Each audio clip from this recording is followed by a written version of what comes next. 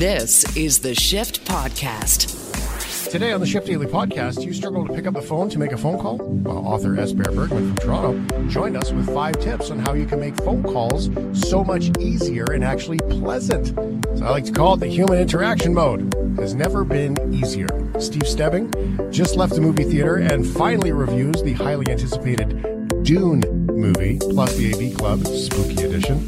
And on In Case You Missed It, Alec Baldwin shot and killed a cinematographer on a movie set by accident with a prop gun. That's in the news this week. It's also on In Case You Missed It. Ryan does break down what we need to know about that story and Vikings in Canada and a new Uncharted movie. All of this and more on the Shift Daily Podcast. This is the Shift Podcast. He just got out of the movie theater. He still has popcorn in his shirt. Let's welcome Steve Stebbing here. SteveStebbing.ca is his website. What the hell should we watch this weekend? Steven, you were just in the movie theater. I was just at the movie theater. Yeah, exactly. Yeah. And so for another almost 3-hour experience. Was it another long one? Did Ryan give you the tickets or what? No, no. I mean, it wasn't 3. It was 2.5. 2 hours, 35 minutes. All right. I thought, like, if Ryan was ever going to gift you tickets to something, it would be exactly that. So let's get started with the movie that you watched, shall we? And hear the trailer for Dune. A boy. Hey, Duncan, can I trust you with something? Yes, always. You know that. I've been having dreams about a girl on Arrakis. I don't know what it means. Dreams make good stories. But everything important happens when we're awake. Look at you. Put on some muscle? I did? No. Trucker Dan says, please let me know how Dune compares to the original 1984 release with Patrick Stewart. I think this one's better. I love David Lynch, and I do have a soft spot in my heart for that original film. But he didn't get to fully make the movie that he wanted to. The studio cut the crap out of it, and it just didn't work out. But Denis Villeneuve, French-Canadian director Denis Villeneuve, this man is ambitious because this is his follow-up to Blade Runner 2047, which already was an ambitious movie. So for him to do Frank Herbert's Dune, a sci-fi novel that's been around since 1965, I believe, it's crazy. And he takes his art film mind and applies it directly to the story in the most faithful adaptation, and does it so incredibly well. It's so beautiful. Like, I basically had to collect my jaw off of the floor after the movie was done, because it's just constantly just gorgeous shot after shot, an incredible cast put together to make up this film. But be forewarned, it is just part one of a 2-part story, so it does feel like it ends a little bit abruptly, but it is setting up something epic to come in the second film.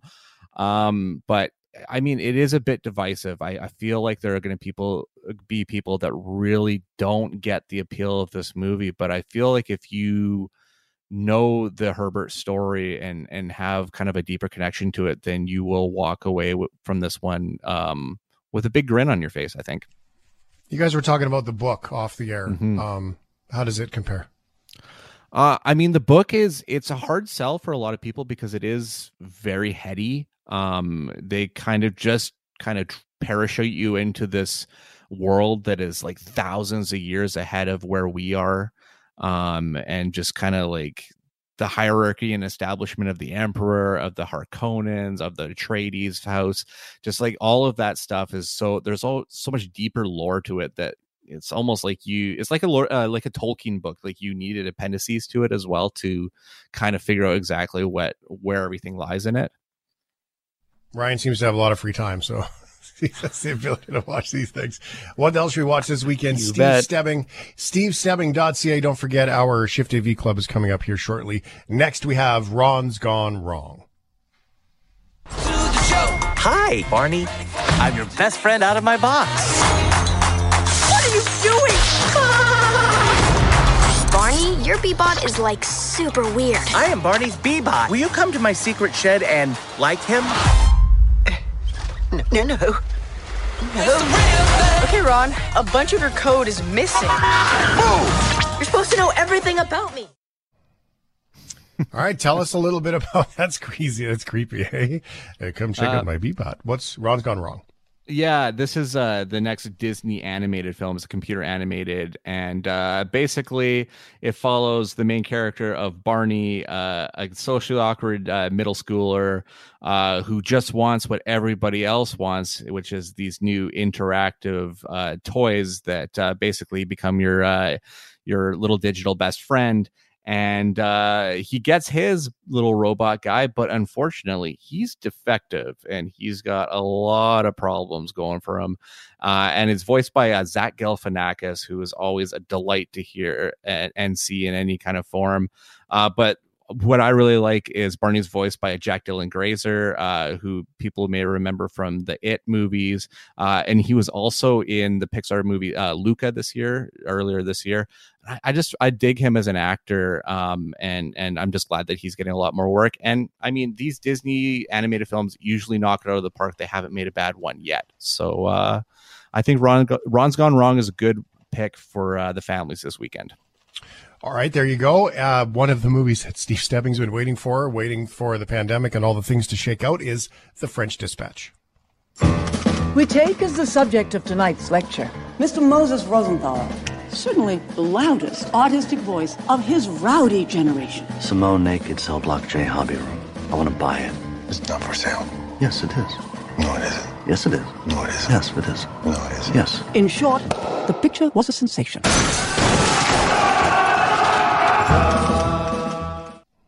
Sounds great. What is it?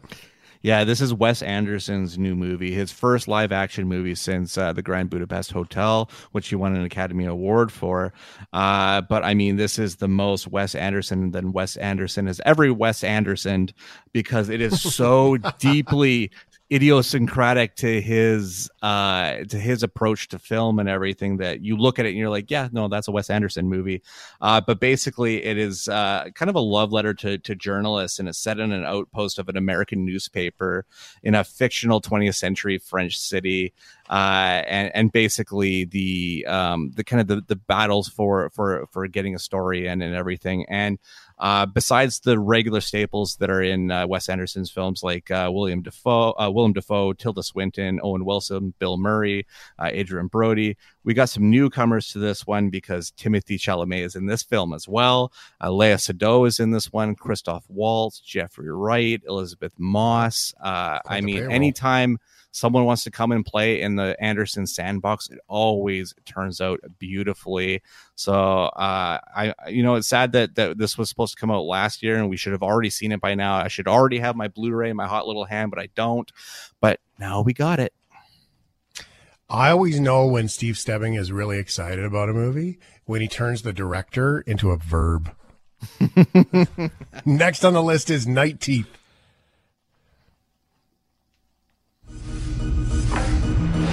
Hey, driver. Yes, ma'am. Let's play a game. What would you do if you knew tonight was your last night on Earth? Wow, I'm a pretty chill guy. I just live with my brother. I go to school. Come on, driver. Last night on Earth, drugs, women, men, old enemies. You're just waiting to pop. I'd definitely kill you. Finally, he bites back. Some vampire stuff for you. And I don't know, Netflix seems to do these little pickups of little indie films. Some of them work and you're like, oh wow, like how did a big studio not pick up on this? And then some of them are Night Teeth, that is just dull and predictable and takes a cool premise of kind of like an underground vampire battle between that's been raging on in LA for hundreds of years, and turns into something like, I've seen this before but done better. And I mean, Megan Fox is in this one for probably about 5-10 minutes, which is kind of merciful, and luckily she didn't drag along a Machine Gun Goofball into this movie to make me feel like vomiting in my mouth. But yeah, I would skip it. If you see that on your Netflix bar this weekend, it's just not worth it. All right, since we're talking about Netflix, before we're done here, let's jump ahead to the TV release, Inside Job. Have you ever wondered who really runs the world? Everything you know is a lie, and the people who are really in control are... Jesus, can we turn on the lights for once? Some of us have hangovers, all right? Our office manages every conspiracy in the world. Can you manage to show up on time? Reagan Ridley, you are so smart, but your people skills, woof! Tell us about it. It sounds like fun, and in the world of conspiracies, seems on point. Yeah, this one comes from creator Alex Hirsch, who is known for making this phenomenal Disney animated series called Gravity Falls that just kind of snowballed out of control and got like such a huge following. Not just kids, but adults really got into the show as well. But now he gets to make his fully adult show because he signed a deal with Netflix, and he made this show that's basically follows a girl that works for the deep state, basically the Men in Black and all those other like Illuminati conspiracies. Man. Exactly. Yeah. All those other conspiracies. And she's given a crew to head up within the deep state. And of course, they're the screwballs, like the police academy of deep state. The police academy. And I mean, Lizzie Kaplan is the lead voice, and I love her in it. But her conspiracy-minded father in this is voiced by Christian Slater, who is so funny in this show. I mean, I've only gotten through the first few episodes, and I hope that it keeps the momentum going. It feels a little bit, it does feel like a first season. They're just trying to see what sticks. But so far, so good. This is the Shift Podcast. Well, thank you very much for listening to The Shift. It's time for the Shift AV Club, where we all get together, watch a movie, and talk about it. Here's Ryan O'Donnell. Yes, the Tiny Wheel, our beloved Tiny Wheel, selected Edge of Tomorrow, the 2014 action sci-fi movie starring Tom Cruise. Here's a little taste of the trailer for the movie for you. You do know what's happening to me. What happened to you happened to me. You hijacked their power. How do I control it? You have to die. Every day. Keep coming here and I'll train you. Again. Your leg's broken. No, I'm good. Then we better start over. Oh, come on. All right, so there's the movie. The premise is he dies lots. Live, die, repeat. Literally in the other title. This movie is sweet. Steve, right? I saw this when it came out. I thought it was going to suck, but I loved it when I watched it in high school, and it holds up really well. I love the alien design, the idea that these aliens know what are going to happen and that you're using their own power to try to defeat them. I think it works really well. The action's great. Tom is great. Emily Blunt is perfect as always. We're on a first name basis now. I know, yeah. Tom. No, I think this is a great movie. Really fun action gem. Mm-hmm. Go ahead, Steve. This movie is great. I mean, there rarely is a bad Tom Cruise movie, and there rarely is a movie where Tom Cruise dies. But he dies over and over again in this. I think it's so great. Just the trope of it, of him building up his skill through dying, I think is just so well done in this movie. Doug Liman just rocks this film as the director. Emily Blunt is really good. I miss Bill Paxton so much. It's tragic that we lost him so many years ago now, but it's sad. And I really love the scene where he's trying to roll under the truck and he just gets run over. It's one of my favorite scenes in the movie. It's so great. Yeah. It just the comedy beats in this really work really well. Yeah, I like the show. Oh, that's all right. We'll get you to hang on to that 1 second here, buddy. The show itself, I thought, was very entertaining. The fact that it is the way that it played out. It was like Groundhog Day, except they started and stopped it in so many different places. I thought it was pretty great. A couple of texts. Angelo, Edge of Tomorrow was agonizing. What? Angelo wasn't a fan. Yeah. Didn't like it. Sorry to hear that, Angela. Embellish, please. Right? The movie was kind of okay. It was kind of a rip-off of Groundhog Day, just not as much fun, says Dennis. I liked it. I thought it was great. I thought it was super fun how they did it. I mean, it was a little bit predictable in the end, of course, because you had to know that he wasn't going to die. But the reality was the love affair was pretty cool. The no, don't go do that. Like trying to talk them in, trying to live through it without it ever happening, like to influence the outcome was kind of cool. I thought it was creative. Absolutely worth the watch. That's for sure. All right. Apparently now, there's a sequel Sheldon. coming. Really? Wow. Oh, what? What happens next week? Hey. Those are some spooky sounds I'm hearing. Oh.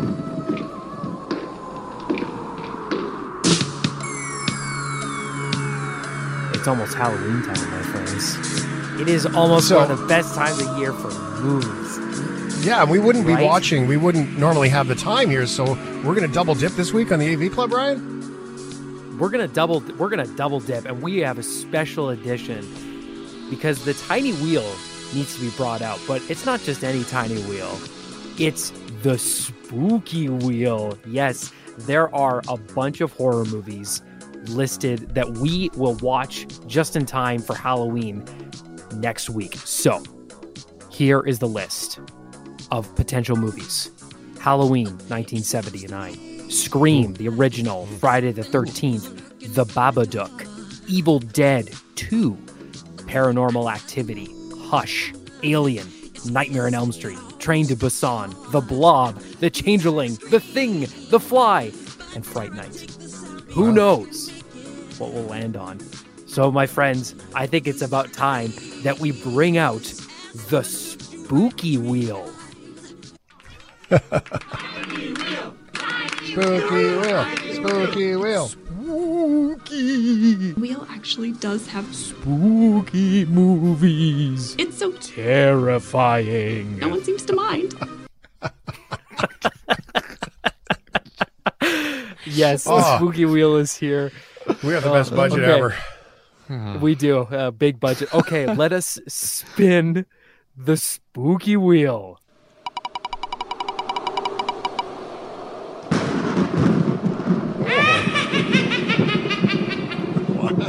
Ooh, this is a good one, fellas. This is a good movie. The winner, our movie. Shane, you're going to love it. It's only an hour and 25 minutes long. Sweet. It is Evil Dead. There's something out 2. there. It lives out in those woods. In the dark. Something that's come back from the dead. Weird. Never heard of it. Never heard of it, eh? Yeah. This directed by Sam Raimi. This is, if you're wondering why it's 2, not 1, 2 is essentially a big budget remake of number 1. Mm-hmm. The first movie was made on such a small budget. It did really well, and they gave him a second chance to basically make the same movie, but better. It is available using Amazon Prime on Showtime, I believe. You can do a free trial, and the movie's available on there for the next 10 days. That's how you can watch it for free, or feel free to rent it for $5. There it is, stevestebbing.ca for Steve's website. Thank you very much, Steve. We'll talk to you next week when we get spooky. Sounds good.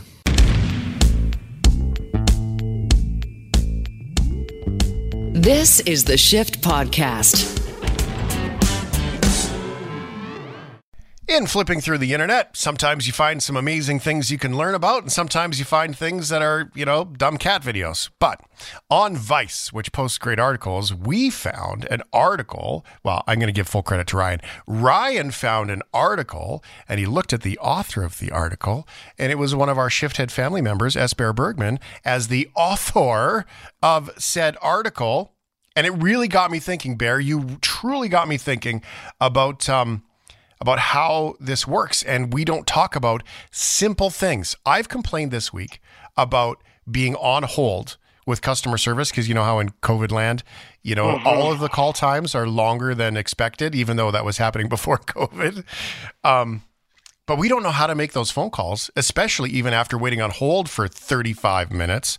And to do that, the article is basically how to make a phone call Esper Bergman on Vice, and it's a fantastic look at one of the simplest things ever. How are you? I am well. How are you doing? Thank you for asking. I'm doing well. I'm finding my way. I've had some real down in the dumpers moments as this stepping into fall schedule and COVID thing has, and I'm excited to say that I'm finding inspiration on how to live through all of this and still find happiness and get out of the house from time to time.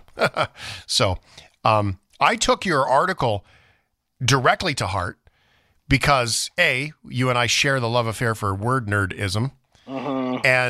And B, I found it incredibly helpful. How do we make phone calls? Tell me what inspired this. Did you get stuck on hold like me and lost your mind in frustration?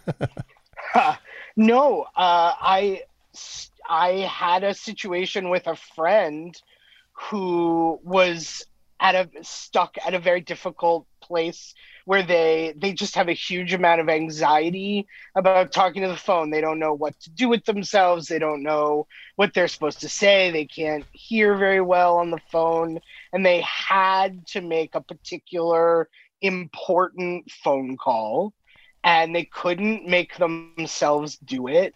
And at the last minute, they sort of reached out to me and said, hey, you talk for a living. Will you please call, I won't say who, and pretend to be me and do the thing that I need to do, because otherwise there are going to be bad consequences that I don't want, but I can't do it. And in that conversation, I really thought about all of the people I know who have had this problem over the years and who've asked me to make phone calls for them or wanted to talk about how to, get past their upset, frustration, and anxiety and make a phone call. So I thought, well, having had this conversation a bunch of times, maybe I know enough about it now that I can share. And so I did the piece for Vice. And a great piece it is, too. It is at vice.com in the health section, how to make a phone call. One of the biggest takeaways, and before I ask you what all of sort of the anxieties around the phone call and solving them are, because these are great tips, I found that this actually translates beyond just phone calls. I walked into Walmart with my daughter one day, and I said to Callie, can you ask, you know how they have the host person when you walk into Walmart now, they stand there? And I said, can you ask where the baskets are? And this was a couple of years ago. So she was young, just a teenager. And she was like, no, I don't want to talk to the person, Dad. And so, you and I are both parents. We've been through those moments with our kids. So it's very similar. We can actually translate this from how to make a phone call into how to ask for a basket, right? It can be how to ask where the cookies are, like how to walk into a friend's house and say, excuse me, can I borrow your bathroom? Like all of these different situations, as for you and I share as parents, translate into how to make a phone call. So from that, I just wanted to open everyone's listening up into this isn't just about a phone call, but let's let phone call be the example very clearly that we all share. So how do we make a phone call? I offer sort of some ways to get yourself ready to do it in the article. I think we did sort of 5 steps, and all of them aren't going to necessarily be applicable to everybody, but we so the article starts out and we talk about like what your anxieties might be and why things might be hard or whatever. But honestly, a really big one is judgment.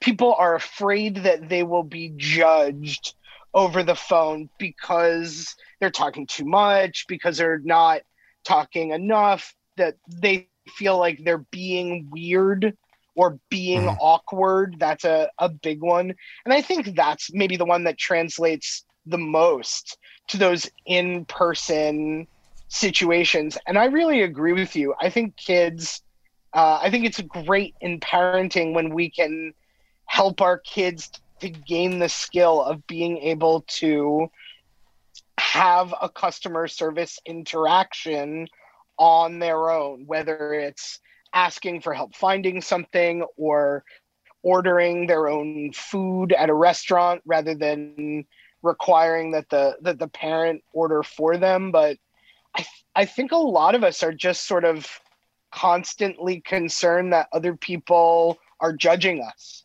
and other people are thinking, oh, I wouldn't have done that, or you're doing a terrible job, or this guy's weird. I mean, I've fully accepted that I am definitely weird.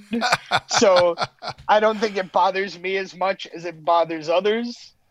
Well, I'm going to add to that because I had a friend of mine say to me once, fly your freak flag. Right? Because I was hung up on something. I don't even remember what it was specifically. And I took gross offense to that. I was like, I'm not a freak, blah, blah, blah. And then as I, did a little bit of learning and work, and I had another friend come up to me and say, oh yeah, we all have a freak flag. And I was like, and then the light bulb went off and I was like, wait a second, it's okay to be weird and for all of us to have our thing. And then it occurred to me in that moment, luckily from the people I was surrounded by, we're all weird. So if we all just assume the fact that things don't go well, another quick story for you. I walked into the hair salon, and at the time they were taking temperature for COVID stuff, before they brought you in the store.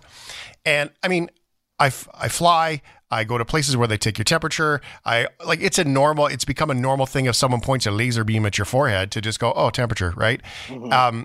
And for some strange reason in that moment, I crouched down, I leaned forward, I tilted my head to the side, and I stopped and I went, I'm really sorry. For some strange reason, I just made that weird.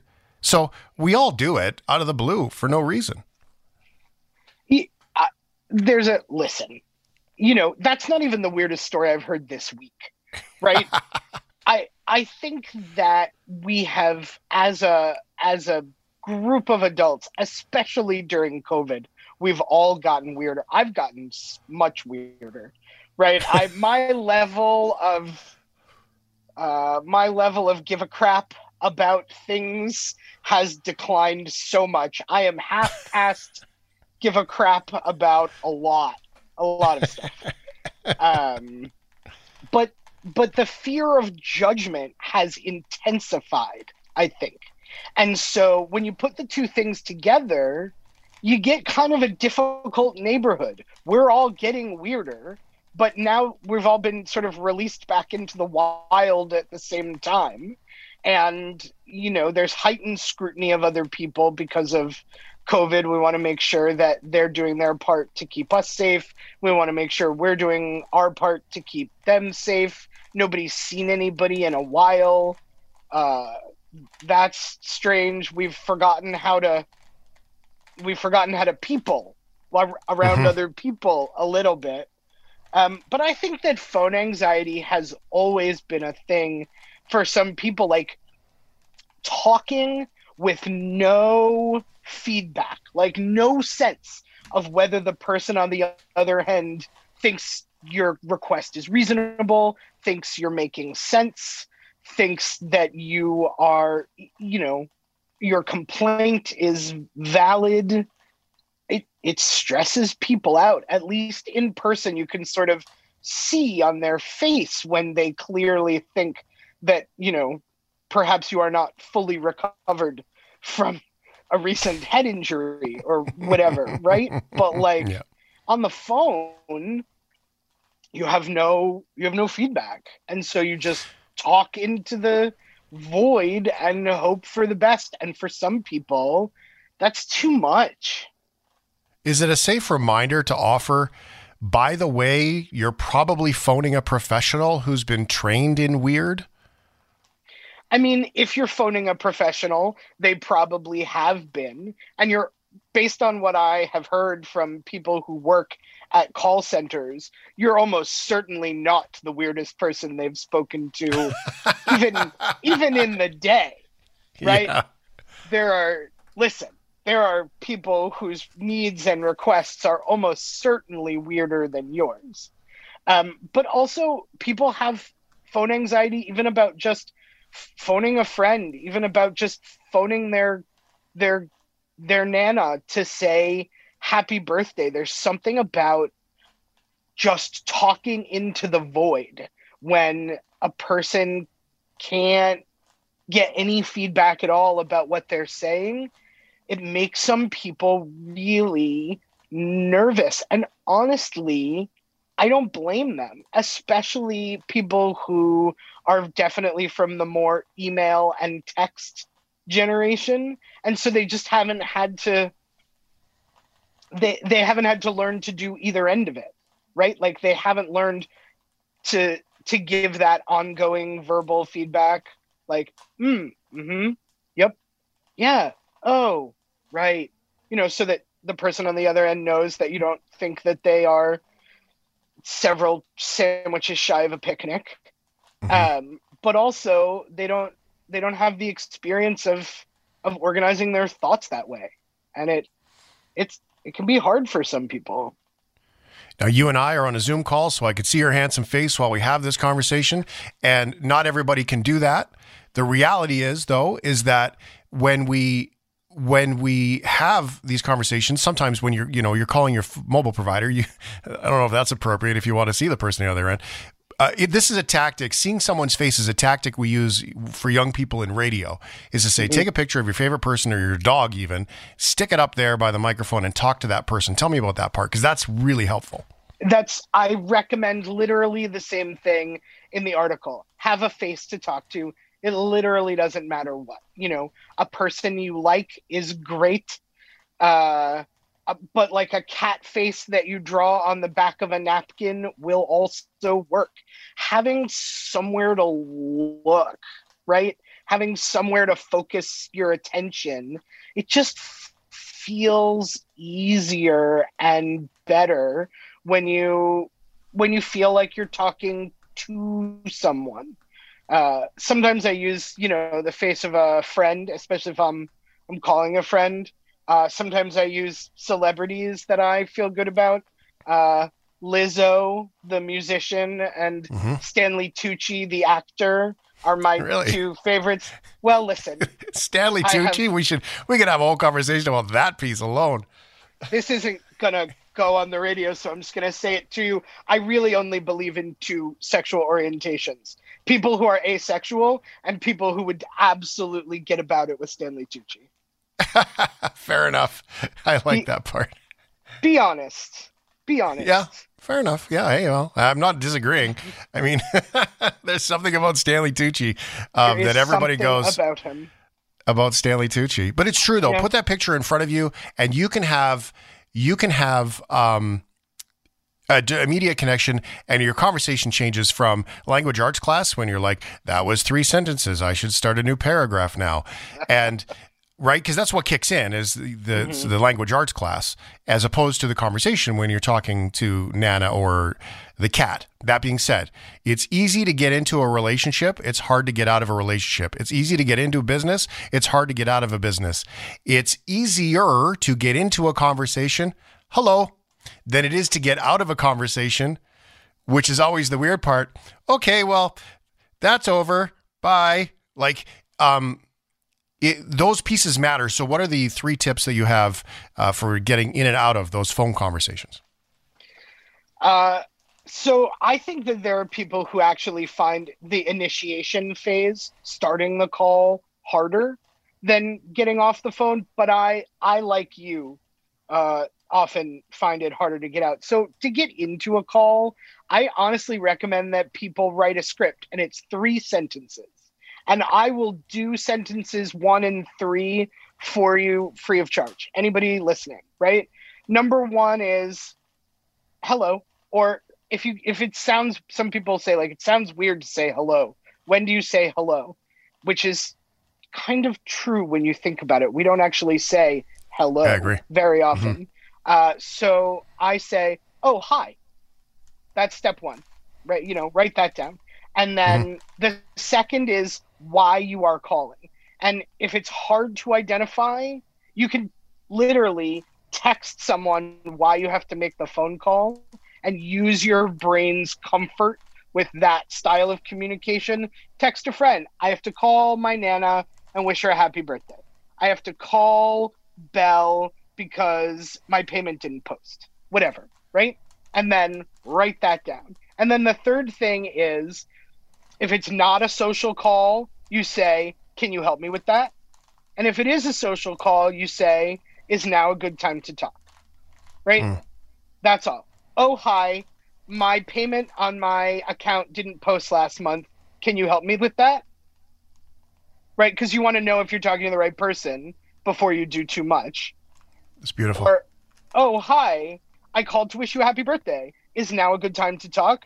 That's all you need. This is the Shift Podcast.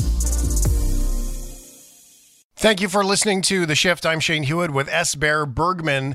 We're talking about how we can learn to be comfortable when we make phone calls. Here's one of the things that I do, and I want your feedback. Tell me if you think it's good. If someone phones in and they say, hey, thanks for calling mobile provider. This is Steve. I always repeat their name back and I introduce myself. That's even if I'm not even thinking, I'm distracted, whatever. Keep in mind, I do this for a living for 25 years. So I still go through these steps. And so it'd be like, hey, this is Steve. And I'd be like, hi, Steve. This is Shane Hewitt phoning. And I'll do that. And if I don't understand their name because they've said it too quickly or whatever, I will say, hi there. My name's Shane Hewitt. I didn't catch your name. What's your name? And then they will answer. And I find that immediately disarms the person my perception of disarming the person on the other end. I'm not saying it's happening to them. And if they're having a bad day, I had a lady just the other day in my phone calls. She was just kind of grouchy. I think she was at the end of the day. It had been a long day. They returned my phone call. And she said to me, hi there, this is Susie from whatever, mobile provider. Susie from mobile provider. And I said, hi, Susie from mobile provider. That's a weird last name. And she says, we don't give out, she wasn't even listening. We don't give out our last names in our phone calls. I said, no, it's just a dad joke. You sound like you're having a tough day. I said, and then she's like, what? I said, no, you said, hey, it's Susie from mobile provider. And I said, mobile provider, that's a weird last name.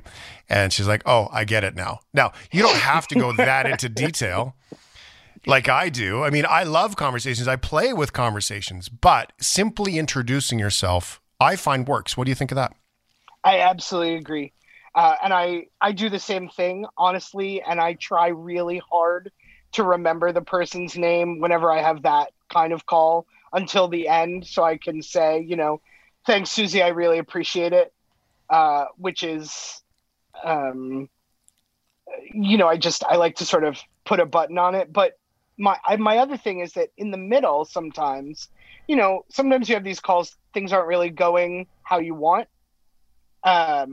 And I sometimes will ask, if you were having this problem, what would be your next step?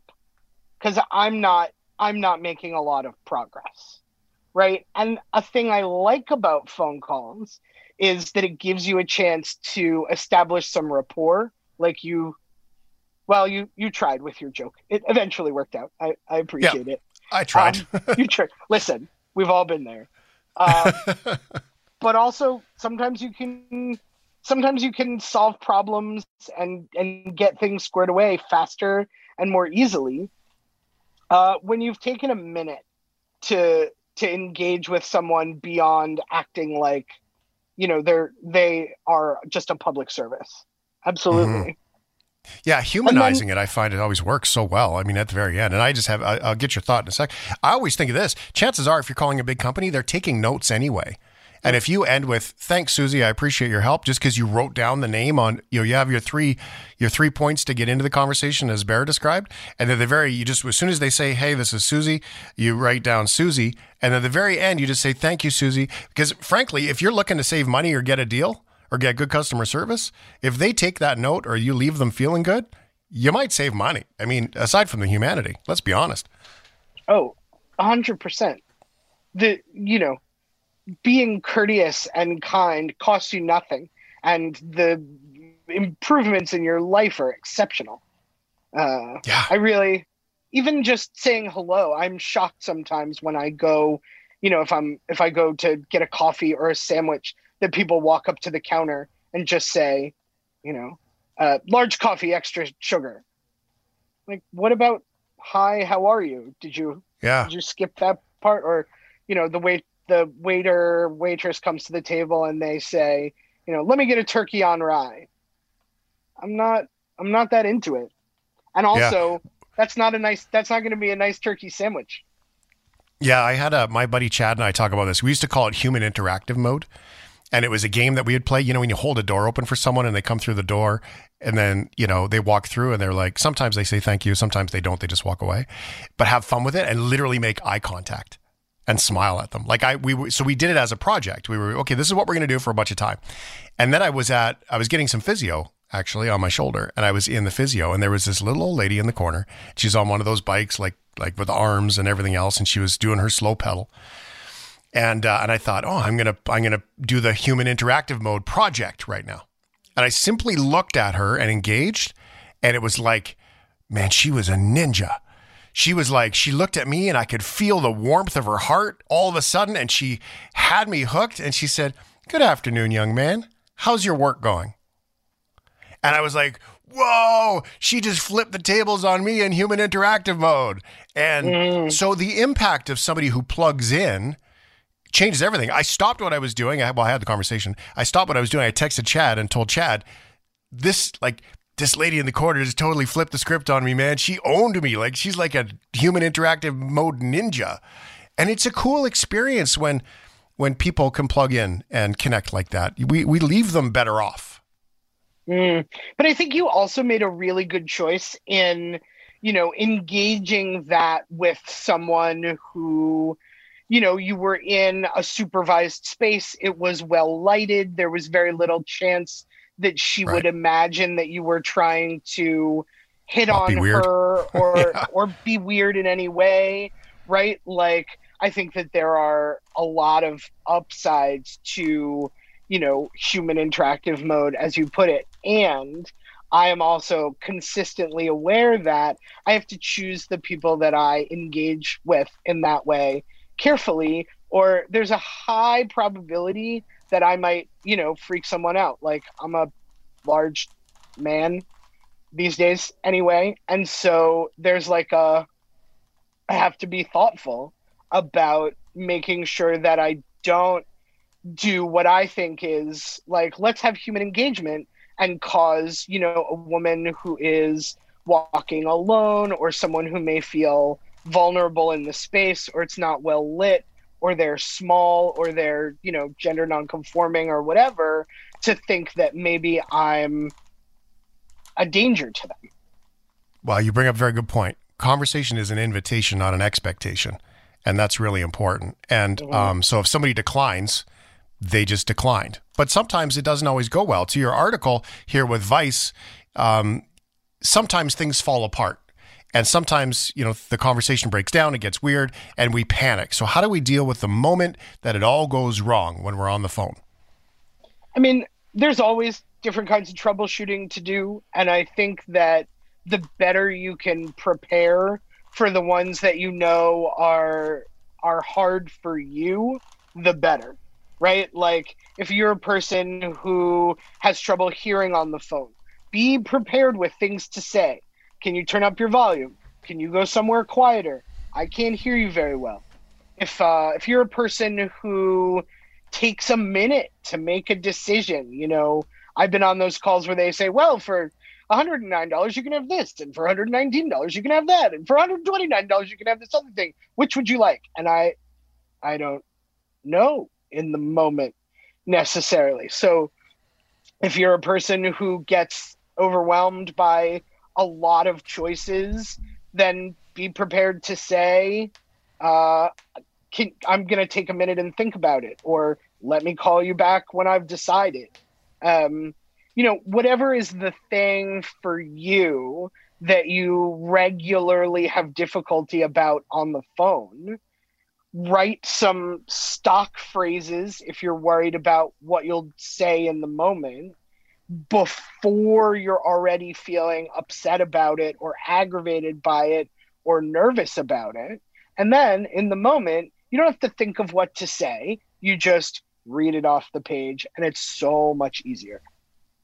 Cracking the code for getting out of the conversation. This is my favorite part of the whole article that you wrote for Vice.com is basically what's happening. The experience is, I'm done talking now. this conversation's over, doesn't serve you very well to specifically say that.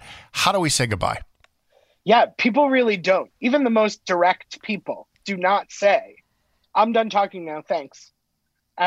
So there's, regular things that people say. Anything that refers to the conversation in the past tense.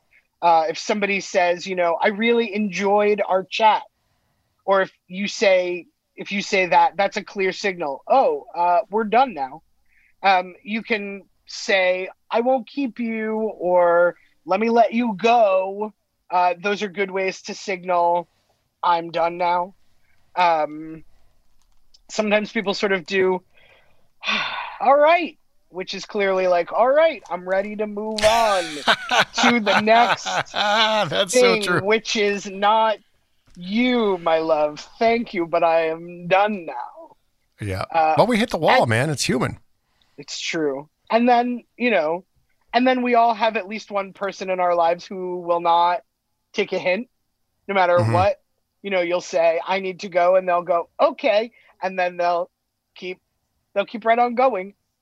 And so I've sort of learned to say, first I'll say, I have to go now. This has been great. And okay. And then I'll fully say, I'm so sorry, but I really have to go now. This has been lovely. Bye. And then I'll wait just long enough for them to say bye. And then I'll pretend that they did and hang up the phone. Right? Like I don't want to be rude, but sometimes I have to go. Yeah, well, some people don't get it. Sometimes they're thinking about their own things. They're not in the conversation, right? They're off in their own world. They're looking around. Maybe the TV's on in the background. They're not really paying attention. There's all kinds of things going on. That has nothing to do with you. That's just the way that they are being in that phone call. So we can't take it personally. No. People are, they're worried about their own communication very often. And I don't feel upset about it. But sometimes you just have to manage your own boundary a little bit and say goodbye nicely, and then just imagine that they said goodbye, and then you can be done. Here's another way to do this. Bear, I always enjoy all of our conversations. Thanks, man. Thanks, Shane. How's that? I really had a good time. That's excellent. You really, you nailed it. All right. I really appreciate it. Vice.com, S. Bear Bergman. Give Bear a Google too. Not only this, but Bear is an author. And there is another conversation, I can tell you this, that we're going to have about a book that Bear has. Probably going to be a couple of weeks away. I look forward to that. It is always great to see your face. And I love the inspiration that you provided us. As simple as a phone call. Thank you. Thank you. This is the Shift Podcast.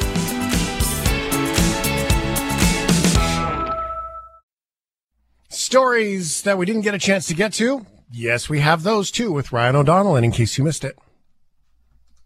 Missed it on the radio. Here's Ryan. Well, that's kind of sad, isn't it? The ding puts a little pep. We do kind of have to start with a rather sad and mind-blowing story. Maybe Sorry. Not that sound effect. That wasn't what I meant. Yeah, Alec Baldwin did shoot someone, and that person is dead. But Alec Baldwin did not murder someone. Just okay. Well, it's important. It's a flashback, and this is a crazy story because I got Yes. this text message about The Crow and Brandon Lee. Exactly, Brandon Lee. Yes, Bruce Lee's son, who was tragically killed on the set of The Crow, which is an outstanding movie. He was killed when a prop gun went off that had a real bullet in it. Well, it seems that same tragedy has happened again. According to multiple sources, including The Independent, CNN, Alec Baldwin misfired a prop gun on the set of his film Rust, killing the cinematographer Halia Hutchins, and wounding the director Joel Souza. So it's being filmed outside of Santa Fe in New Mexico, and What we know is that Hutchins was taken to hospital by helicopter. She died in hospital. That's been confirmed. The director has been released from hospital. Alec Baldwin was the person who fired the gun. And this is a Western movie, and I am not making this up, that is about an accidental killing. No. This movie is about an accidental killing. This is the plot of the movie. 13-year-old boy left to fend for himself and his younger brother following the death of their parents in 1880s Kansas goes on the run with his long-estranged grandfather after he's sentenced to hang for the accidental killing of a local rancher. Like, what happened? So did they say if it was a real bullet, or was it just no, the prop gun ended up with a projectile? Because I've heard that sometimes those props, there can be too much, something goes wrong with ends up being an accidental projectile, not necessarily a bullet. Yeah, well, blank is not blank. There's still stuff that comes out. There's still gunpowder. There's still stuff getting ejected. So who knows? It was a misfire, so he could have been waving the gun and shot point blank. Or I don't want to speculate. They have not said if it was a bullet. A bullet is what killed, as far as I know, Brandon Lee. Yeah, I believe so. Excuse me. The fact that the director was also injured leads me to believe that this was maybe not a bullet, unless, who knows? I'm sure we'll learn more, but I just feel so terrible in this, someone doing their job, creating entertainment for us, and Alec Baldwin, say what you will about the guy, but I mean, holy crap, that must not be easy. Live with it. I don't know. I don't know how you live with it. I really don't. I know. So just a mind-blowing story. This happened late into the day yesterday, so we'll keep an eye on it, and hopefully we'll have some updates when the show is back on Sunday. Wow. I did want to clarify that was accidentally my whip sound effect. It sounded an awful lot like a gunshot. It sounded like a gunshot. It really did. Sorry about that. A gunshot. Yeah, it really did sound like one, but it was not. So just to be clear. Okay, let's No, it's okay. Let's lighten the tone a bit here. Vikings. I think we can agree that Vikings rank pretty damn high in terms of like the coolest historical group. Their history, their conquests, what they achieved, all of that is pretty neat. Lots of tragic and horrible things too, but it's history. I mean, like, and it's entertaining. I mean, have you ever watched the show? Who are these strangers? Different. And used axes. Most were as tall as giants. I have never in my life seen men fight as these Northmen fight. Who are they? We captured two of them who were guarding their boat. We couldn't understand anything they said at all, except one word. Ragnar. Great show. Highly recommend checking that out. I only wish it was rated R. Anyway, I have some surprisingly Canadian Viking news. And that makes me happy because it puts Christopher Columbus to shame. And I'm not talking about Viking Alberta. Vikings from Greenland, who we know are the first Europeans to arrive in the Americas. We've known that. It was not Christopher Columbus who got here first. Lived in a village in Newfoundland. We now know exactly when. We knew it was before Christopher Columbus, but we didn't know how old. It turns out it's exactly 1,000 years ago. Wow. Exactly. So scientists have known that they were there, and they raided that area. They built a village, but they left. They were only there for a few years, maybe. Now, previous studies have established that there was a cosmic ray event in the year 993, stay with me, that for a few months caused greater than usual levels of radioactive carbon in the atmosphere. Trees breathe that carbon as they grow. So what the researchers did was they used that carbon to determine which annual growth rings, when you see it across, like if you cut a log in half, you can see the rings to see how old the tree is. But they looked at a specific kind, like a radioactive kind. The explorers were there 1,000 years ago. That's how they found out. There was up to 100 people, men, women. They felled trees, built the village, repaired their ships, and the new study fixes the date they were there by showing they cut down at least 3 trees in the year 1021, at least 470 years before Christopher Columbus reached the Bahamas in 1492. Really? Boom. Done. That's cool. Eat that. First Norse settlers in Greenland were from Iceland and Scandinavia. I do not like Christopher Columbus. And the arrival of the explorers in Newfoundland marks the first time humanity circled the entire globe.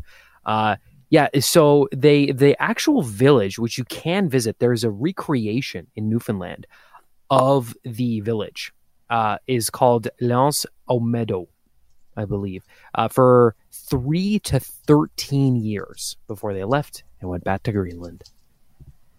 Science. Isn't that neat? Well, the tree rings are so telling. I mean, that's so really cool. I mean, I realize you just talked about ancient trees, but when you really want to dig into like how much they've been through and you look at those rings, like that's amazing stuff. Just, and before I move on to the next story, just think about what I just told you. Vikings first landed in Canada, and we used radioactive trees to prove exactly when they were here. That's cool. Our universe is pretty neat. And also, I do want to just quickly, before we go on to the next story, Glenn sends in this text. Movie prop guns have little cotton swabs in them, filled with some sort of a powder to give the illusion of gunfighter. That's what hit Brandon Lee. And that is correct. I did confirm that, actually. Yeah. According to the Wikipedia page for Brandon Lee, that's what it was. And it actually goes on to say that there was the dummy rounds. They were improperly made. Special effects crew removed the powder. So in close-ups, the revolver would show normal-looking ammunitions. However, the crew neglected to remove the primers from the cartridges. So that's the according to the Wikipedia for Brandon Lee. Thank you for that. So thank you. Okay, let's talk about a movie though. This is one that people have been waiting for, including myself, for a long time. Uncharted. Uncharted is a very famous, very beloved video game franchise on the PlayStation.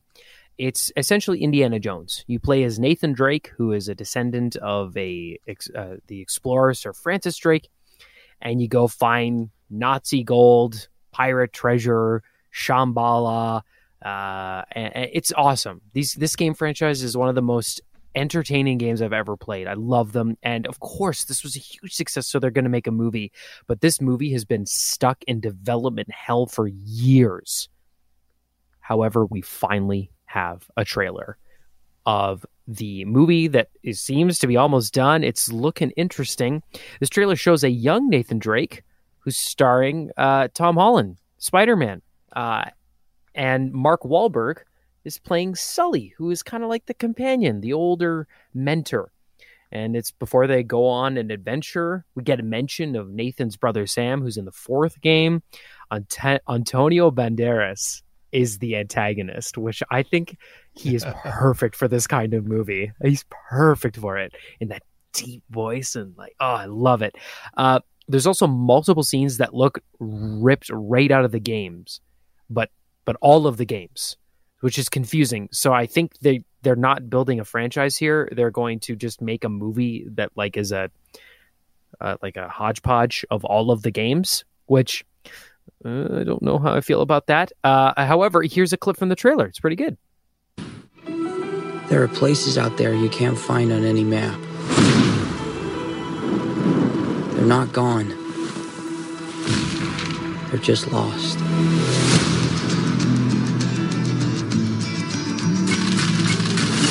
Hey, kid. A little young for a bartender, aren't you? A little old for prom, aren't you?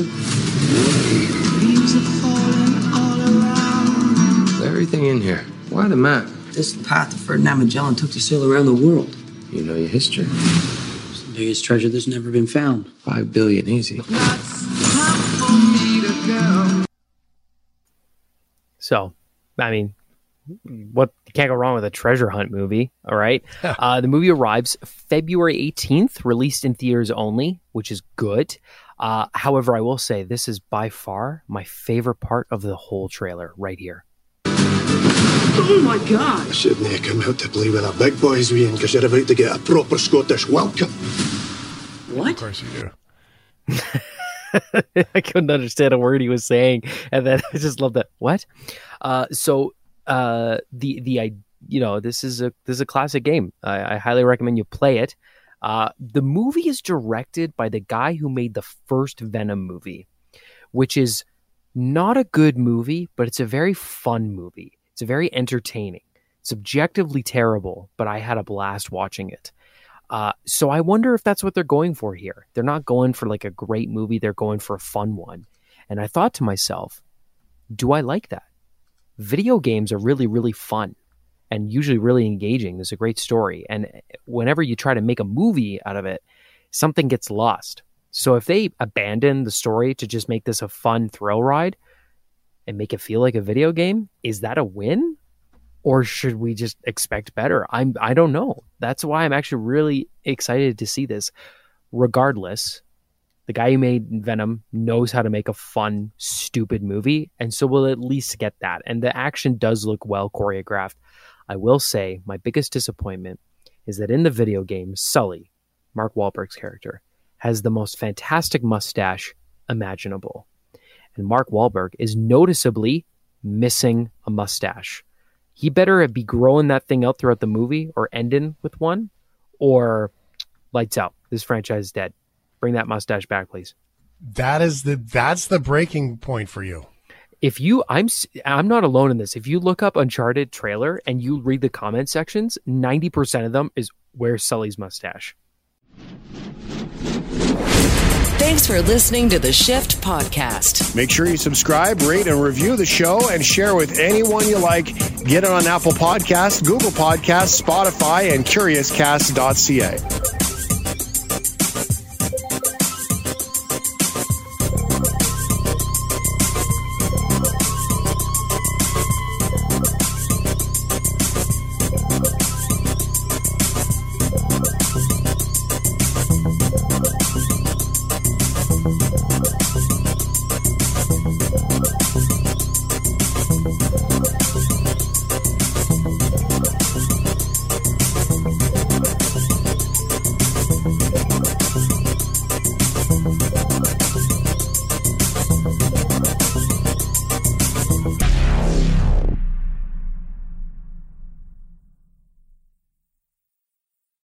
Canada may be known for its landscapes and friendly people, but beneath the surface lies a darker side of crime, history, and the paranormal. Since 2017, the award-winning Dark Poutine podcast has explored the shadowy corners of the Great White North and beyond, delivering chilling tales from a uniquely Canadian perspective. Hosted by Mike Brown and Matthew Stockton with over 300 episodes and fresh releases every Monday, Dark Poutine is your weekly ticket to the creepier side of Canada. Listen to Dark Poutine on Apple, Spotify, Amazon Music, or wherever you get your podcasts.